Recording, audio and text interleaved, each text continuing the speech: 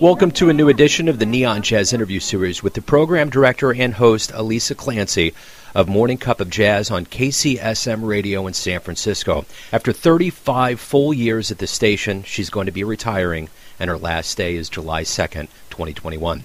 I personally have been a big fan of her show, wit, depth, and programming.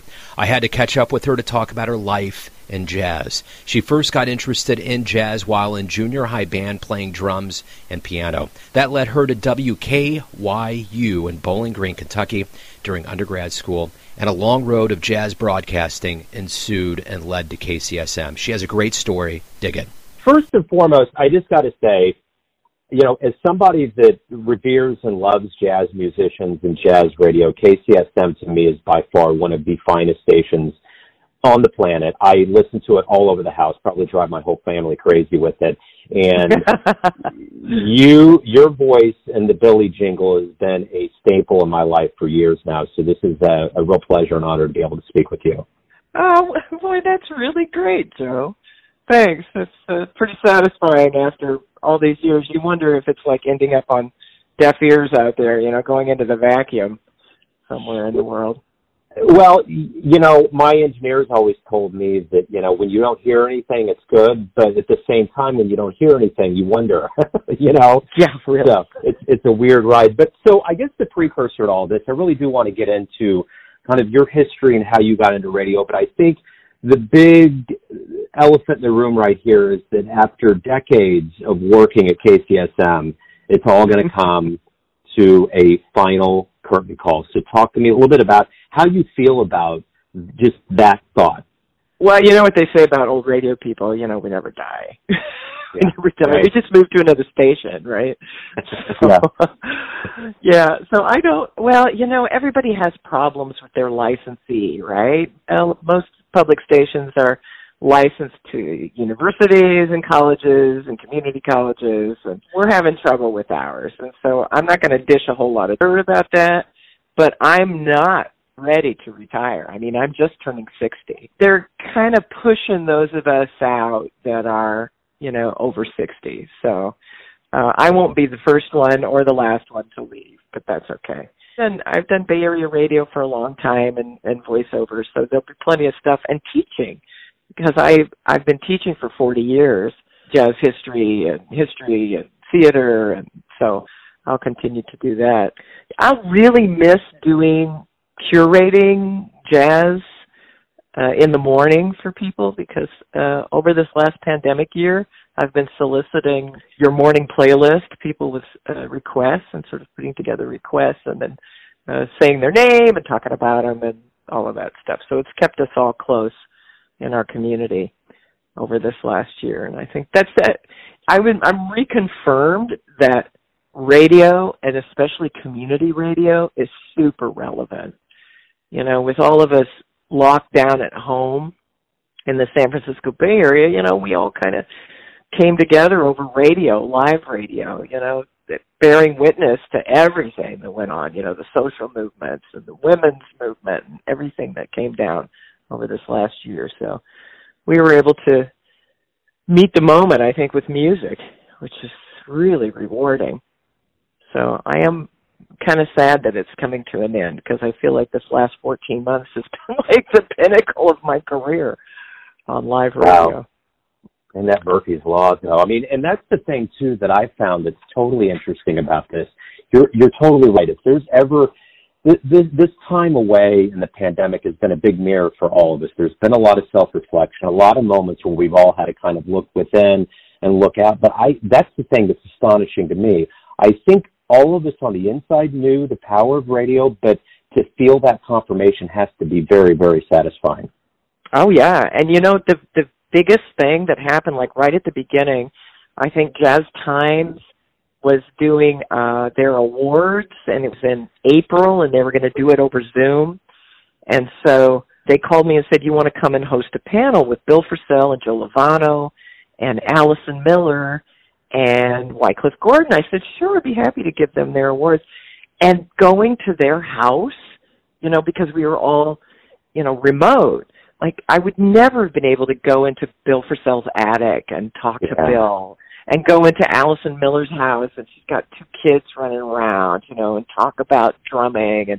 And Joe Lovano's like in his basement. He's got this huge like cave, and he had grown this giant beard, so he looked like the old man in the cave. And Wycliffe Gordon had all of his instruments out in his basement, and my son, who's a musician, was home from college, and he's a jazz musician, and so he got to sit and talk to Wycliffe Gordon, about his instruments and stuff. So, there's a lot of doors that opened, I think, in the pandemic, and radio was a big part of that. We jumped right in. We were doing, Zoom, concerts and meetings and talking with musicians, and it was easier to get interviews done because you could do it over the internet rather than having them come to the station. So, in a lot of ways, everything just blew up, about the human factor,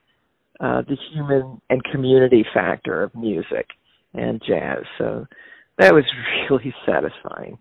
Man, absolutely. You nailed it. And I agree. I think there was a lot of musicians and opportunities that just didn't exist before. And even for musicians, we haven't even tasted the amount of creativity that they incubated over this time that's going to be released, because no kidding, access. We're just getting it. Yeah. Wow.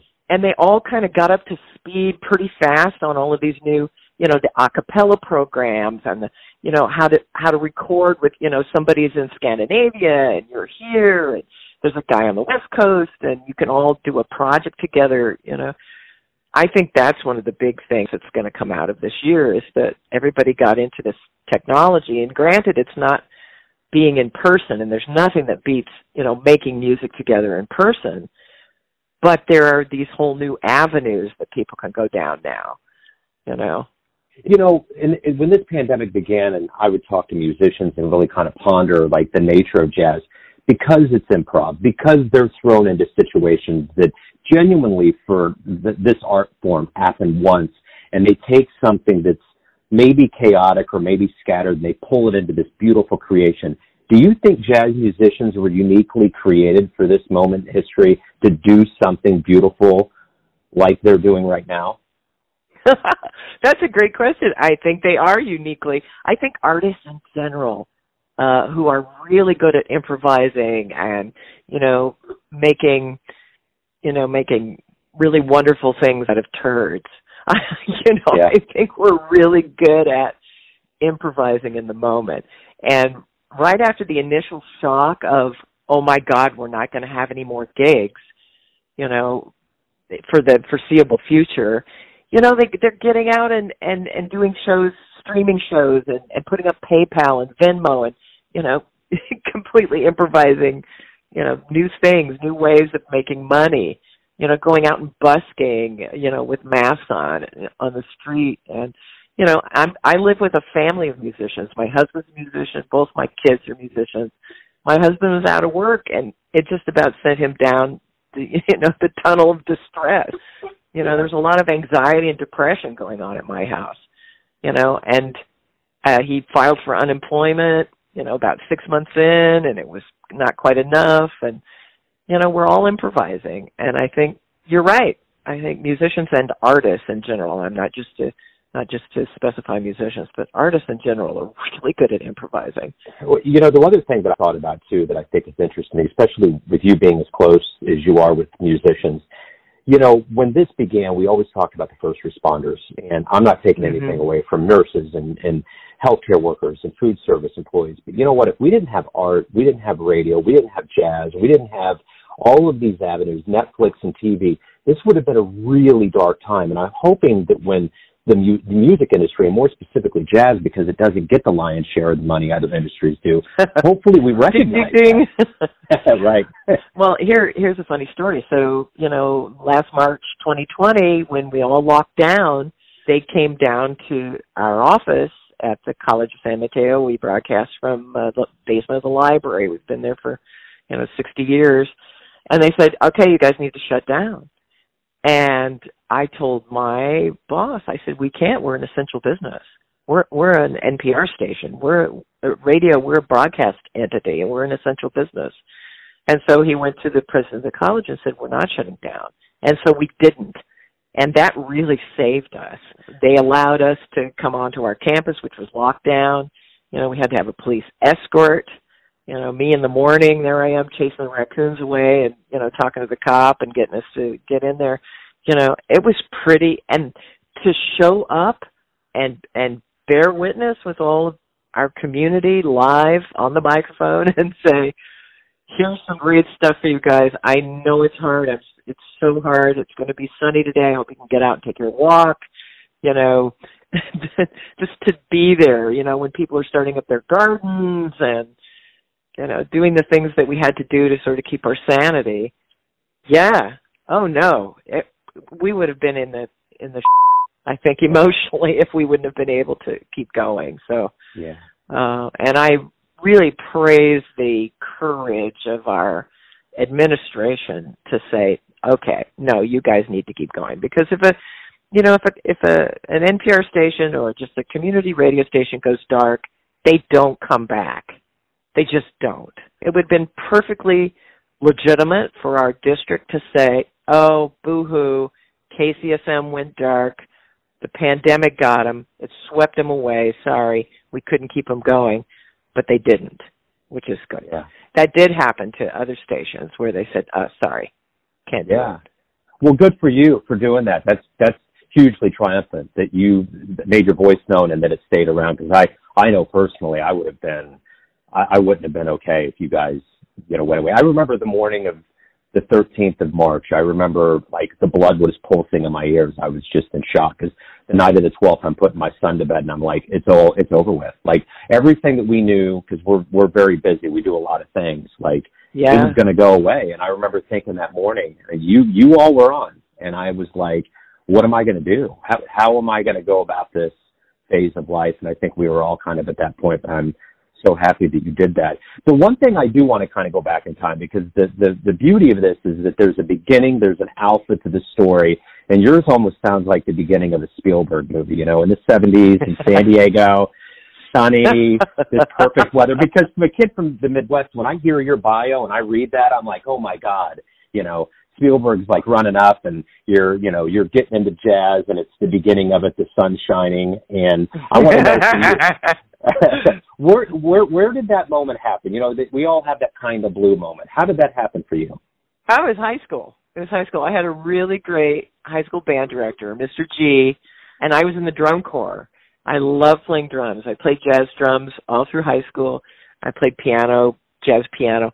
But he was really encouraging. We had 2 women in our drum corps, me and Erin May, and we would go to all these drum competitions, and he was super encouraging. And, you know, I just loved listening to music, listening to jazz, and kicking ass. I liked kicking ass. You know, I liked getting into an elevator with some other band guys from some other school, some other high school, and they'd say, so what instrument do you play? Bells. You know, and I'd say, right on, buddy, we'll see you on the field tomorrow. You know, go out and kick some ass. Nice. You know, and so that's why I got into, it's funny, that's why I got into broadcasting, because where I went to undergraduate school, I went to an undergraduate school in Kentucky, of all places, because that's where my grandparents lived, and so I was wanting to get out of California and go explore the world, and I certainly did, going to Kentucky. But, you know, I had a broadcasting professor that said, well, women don't really make it in this business unless you go into sales. And I thought, what the is this guy talking about? And so it's funny because I don't know if it's a gender-specific thing or an age-specific thing, because since, you know, I came up in the 70s, and there were women in our band. There were women that played other instruments besides clarinet and flute. You know, we had 2 girl trumpet players, and we had 2 girl trombone players. So, you know, it was just on that precipice of women really moving into the music. And, you know, it was thanks to the early women's movement, I think in the early 70s, that prompted me in and said, well, this is okay. You want to be in band? You want to be in broadcasting? You can do that. And when I came out here to California, after having done jazz in college at college radio station, and then at graduate school at Wake Forest in Winston-Salem, I did jazz shows there. I came out here to California, and I called up K-Jazz, which was our commercial jazz station. And I talked to the manager at K-Jazz, who shall remain nameless, and he goes, we don't really hire women. They had one woman on their staff. This is 1985. They had one woman on their staff at K-Jazz, 85. So I said, what do you do? I'm so naive. It's like, what? I've been doing this for a long time. I know what I'm doing. But then we also had KCSM, and KCSM was a college station, and they were doing classical music during the day. It was kind of an NPR quilt, patchwork quilt. They were still doing NPR News, morning edition. They'd have bluegrass on the weekends and that sort of thing. But they were doing jazz at night. And so I called the program director, who was Clifford Brown, Jr. You recognize that name, Clifford Brown?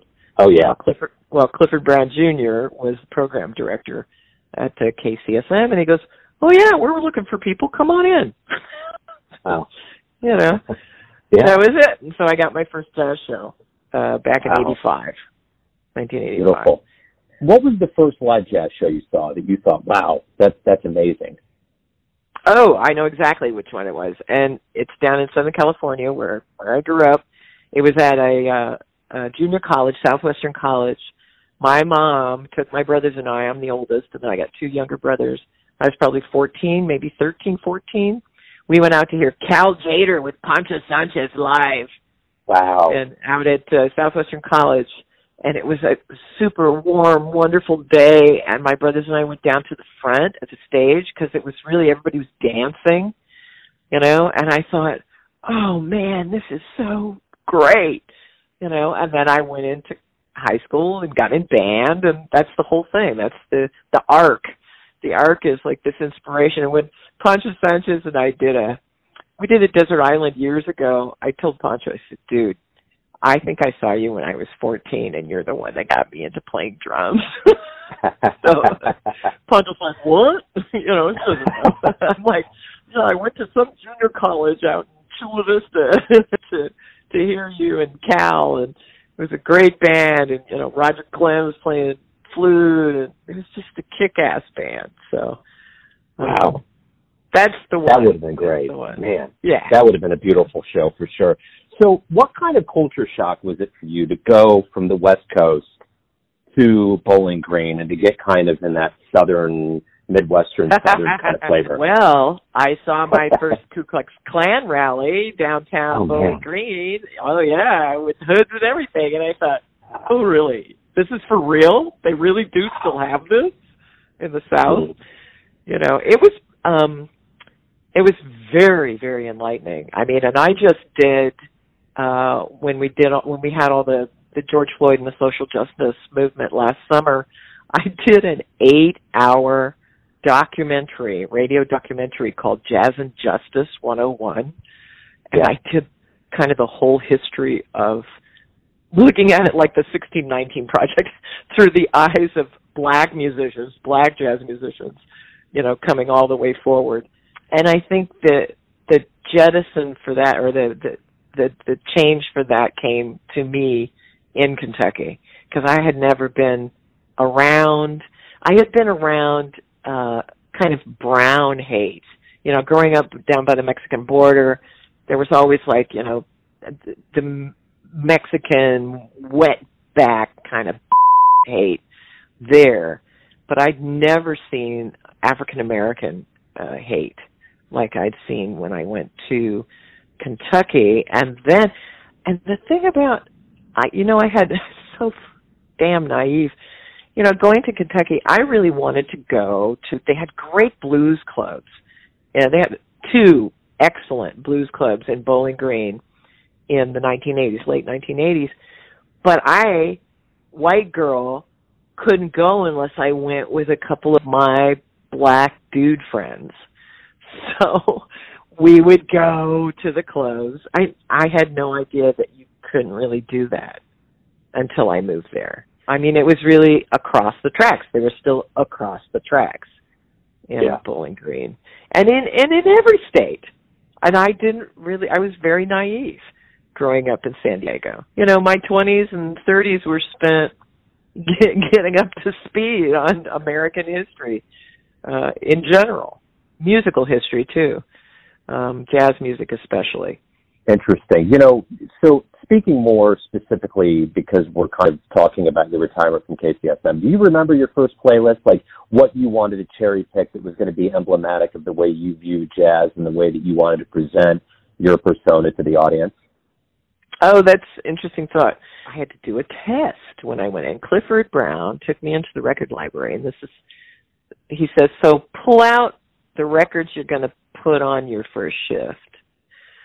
Yeah, and so I went to my favorites. I got some Horace Silver records, a little Lee Morgan. I pulled out some West Coast stuff, you know, some Shelly Manne and Cal Tjader, because that's what I grew up with, and some Dave Brubeck, and threw a couple of women in. I really like Carmen and Sarah Vaughan, and put some Ella in, and some Nina Simone, and, you know, we'll get some kind of protesty stuff in there. And I pulled all these records out, and Clifford goes, okay, you're on. So it kind of started, and that's thanks to my parents. Not only did my mom take us out to, you know, jazz shows that we could go to that were outside and for underage kids, because we could go, but, you know, they listened to jazz records at home. We listened to a lot of those things. They would put them on the hi-fi at night. So we grew up listening to that stuff. So it felt like comfort food. You know, and I love the way you interview. There's such a great, like, camaraderie and a conversational style that you go with. And my question to you is this: what was the first, like, big time interview that you got into and you were like, holy shit, this is going to happen, where you were a little bit nervous? Yes, and I remember it clearly, because don't we always remember our first? Yeah, right.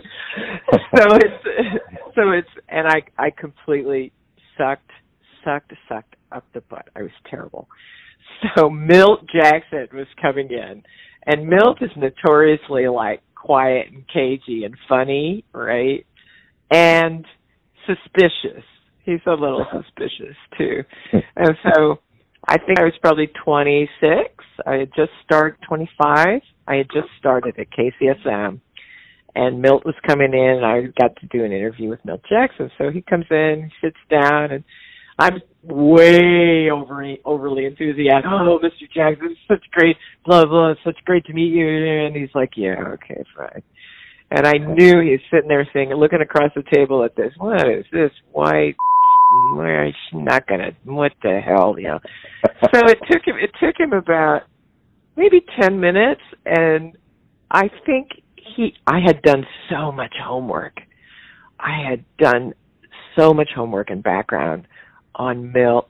I was ready. I just dove right in, and I was super enthusiastic. I think he thought I was just okay. He's like, okay, this girl's going for it, man. I'll go for it. And he did. And by the end of the interview, we're just laughing and having a great time. And that was great. But, you know, it's cool. trial by fire. It could be partially my theater training, because I love the theater. And that's what I thought I might end up doing is going and being a director in the theater. I liked putting pieces together and things together. And I ended up doing that for radio, putting things together on radio. But, it's always jump in, balls out, man. I just do it all the jump in all the time. Yeah. And sometimes I end up with egg on my face for sure. There's oh God, I don't even want to talk about the terrible gigs from hell, the interviews from hell, because there were interviews from hell. Maybe, Betty Carter, the first interview I did with Betty Carter, she was fabulous. We had this great camaraderie. We got along great. And then the next time she came, it was like she'd never met me, and she was having a bad day, and it was later in her life, and it was the worst interview I'd ever had in my life. Wow. She was pissy. she didn't want to be there. You always have those kind of things. And it's not about you, it's about where they are right now. You can't let that go, You have to get into their energy. When you're interviewing somebody like Bill Frisell, Bill listens to your question, and then he processes it, and then he speaks. He's not one of these guys that talks over you or, gets excited about he's thinking about what you're asking, and he's processing it. And it makes for, weird radio because there's, these giant gaps. But you know what? When I listen back to those interviews, they're the best because I get into his energy, I'm completely in his energy. And that's when you know that you're really making a human connection with somebody, and it's not just an interview, a one-time thing and all that. So, yeah, and when Bill and I did this thing again, by Zoom for the for the Jazz, whatever it was, the award that he was getting, we talked about the pandemic and what he was doing and what he was creating and what he was coming up with. And it was quiet. We were quiet together.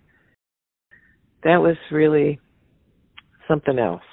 So the pandemic took us to a new kind of human place where you don't, hey, so what's the next gig? Blah, blah, Yeah, I think my interviewing got deeper, and I know my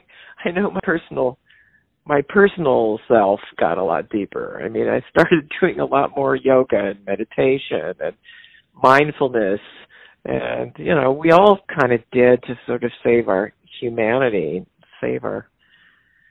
we've never been through anything like this. This was crazy human stuff, Yeah, and then you pile on top of it all the the social and equality and movement and the election and the insurrection. It's a pretty extraordinary time. So happy to be able to be a part of it. It's an extraordinary time. I totally agree. I kept thinking I was going to wake up one morning and David Lynch was going to come walking down the street, just a little bit like he just stumbled out of the bar at 5 a.m. with that cigarette dangling out of his mouth and just screamed into a bullhorn cut. Yeah, we're going to do a reprise of Blue Velvet. Yeah. Twilight Zone meets David Lynch. It's like Eraserhead for a whole year. Yeah. It's unreal. It's absolutely unreal. So is there an interview, a musician that you didn't interview or want to interview that you're looking at? You've obviously made it clear that, you're at a point now where it's going to be another chapter and this is going to continue. Is there someone you've always had your eye on that you want to talk to? It's funny, I mentioned that too. There were 2 interviews this week that I mentioned on the air that I wouldn't get to do. Been trying to get together with Boz Scaggs for forever, and Tom Waits. Wow. I never got to do my thing because Tom lives out here, he lives up north. And Boz is one of our Bay Area guys too, and it just never happened.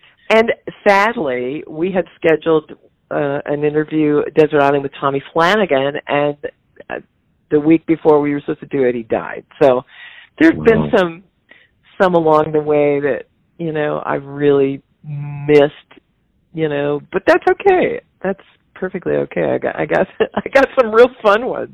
Baseball is kind of like, jazz, I'm sorry. It's kind of like baseball. It's been this pastime. It's been kind of it's a uniquely kind of Americanized kind of thing. Why do you believe that it's been so strong and been able to kind of withstand the test of time? We're talking about, obviously, we've touched on a medium that doesn't make a lot of revenue, but the group of people are some of the nicest, most creative, humble, down-to-earth, smart people that are pursuing art on this planet. And why has that persisted? Why has that notion of being a good human being been woven through the history of jazz? Wow.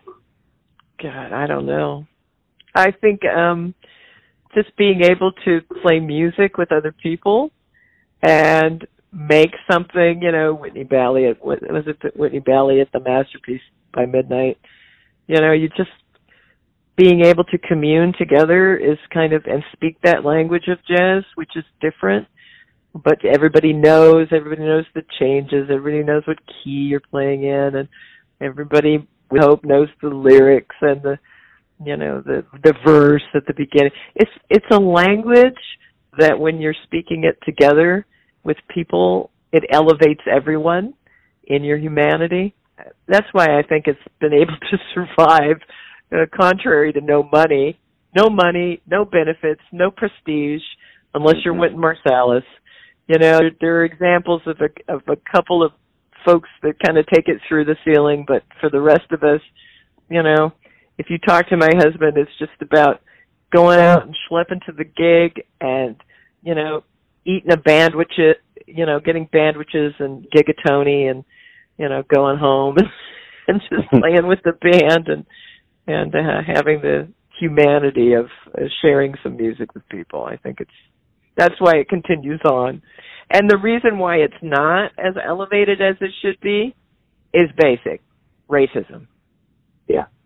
Yeah. Yeah. Absolutely. That's why. It's not a big thing. It's just racism, kind of systemic racism especially in jazz, because it's not African American art form, based in the blues and tell your story as the griot over the beat, Yeah. Totally. So rather than go down that trail, we're going to try to elevate the music and musicians, right? Amen. Yeah, for sure. So let's say we get off the phone, the Jazz DeLorean pulls up in front of your house, the door opens up, you get in, you punch in the digits. Who are you going to want to go see and talk to after the gig? Any musician in the history of jazz at any place, where are you going? Any musician in the history of jazz, where am I going? Oh, I guess I got to go talk to Louis Armstrong. Yeah. I got to go talk to Louis. And it would be nice if Duke Ellington was sitting there too, and Count Basie's sitting there too. We would have a pretty good talk. And Ella would be really quiet, but she would be part of the conversation too. So I go back and talk about how hard it was too for all these guys. And they're just masters. I'd go talk to all the masters. Ask Lester Young for fashion tips, Yeah. Are you kidding? That would be beautiful. If you have a dream tonight and you run into your younger self around the time before you started at KCSM, and over these years you've accumulated wisdom and intelligence and all of these things that have helped you not be naive and to have a backbone, and you could give yourself one piece of advice to your younger self, what would you say? I would say keep my mouth shut for 5 extra seconds before I said anything. Think because in those early days, I think I spouted off way too fast, and I think maturity gives you a little more time to keep your mouth shut before and listen, and stop for about 5 or 10 seconds before you speak. That's about it. Yeah. So everyone has an idea of who they think you are. All of your listeners, your family, your friends, colleagues. But you ultimately get up every day. You're the one that's leading your life. Who do you think you are? That's a great question, Joe. Thank you. I would respond with, who do you think you are? Oh, I like that. I like that. You are. I am what I am. Isn't that what the Popeye says? Right? That's right. That's what right. I am. That's it. Well, I think it's just, and what this year has really brought to the fore and kind of put it right in front of you is that family is important. Family's the most important thing. And being honest and transparent and cutting yourself some slack, and nothing is permanent. Everything is impermanent. You can't hold on too tight. Yeah. I don't really know that. Yeah. So that first morning you wake up after your final show at KCSM, what are you going to miss the most? Talking to people on the phone, reading their emails, pulling music just for them.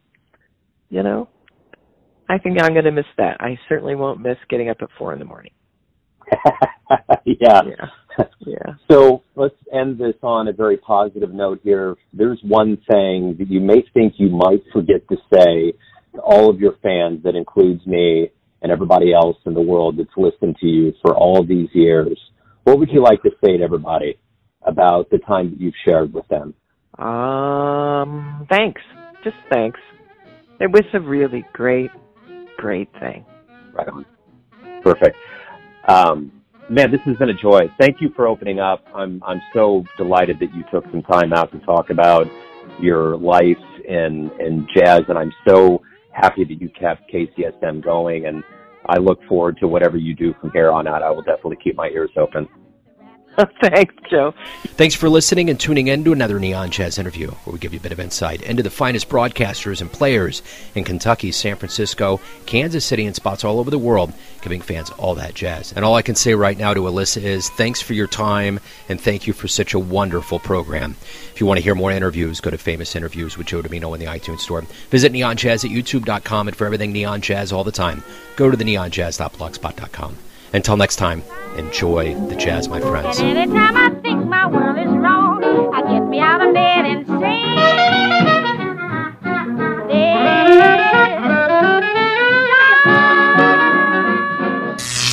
Neon Jazz.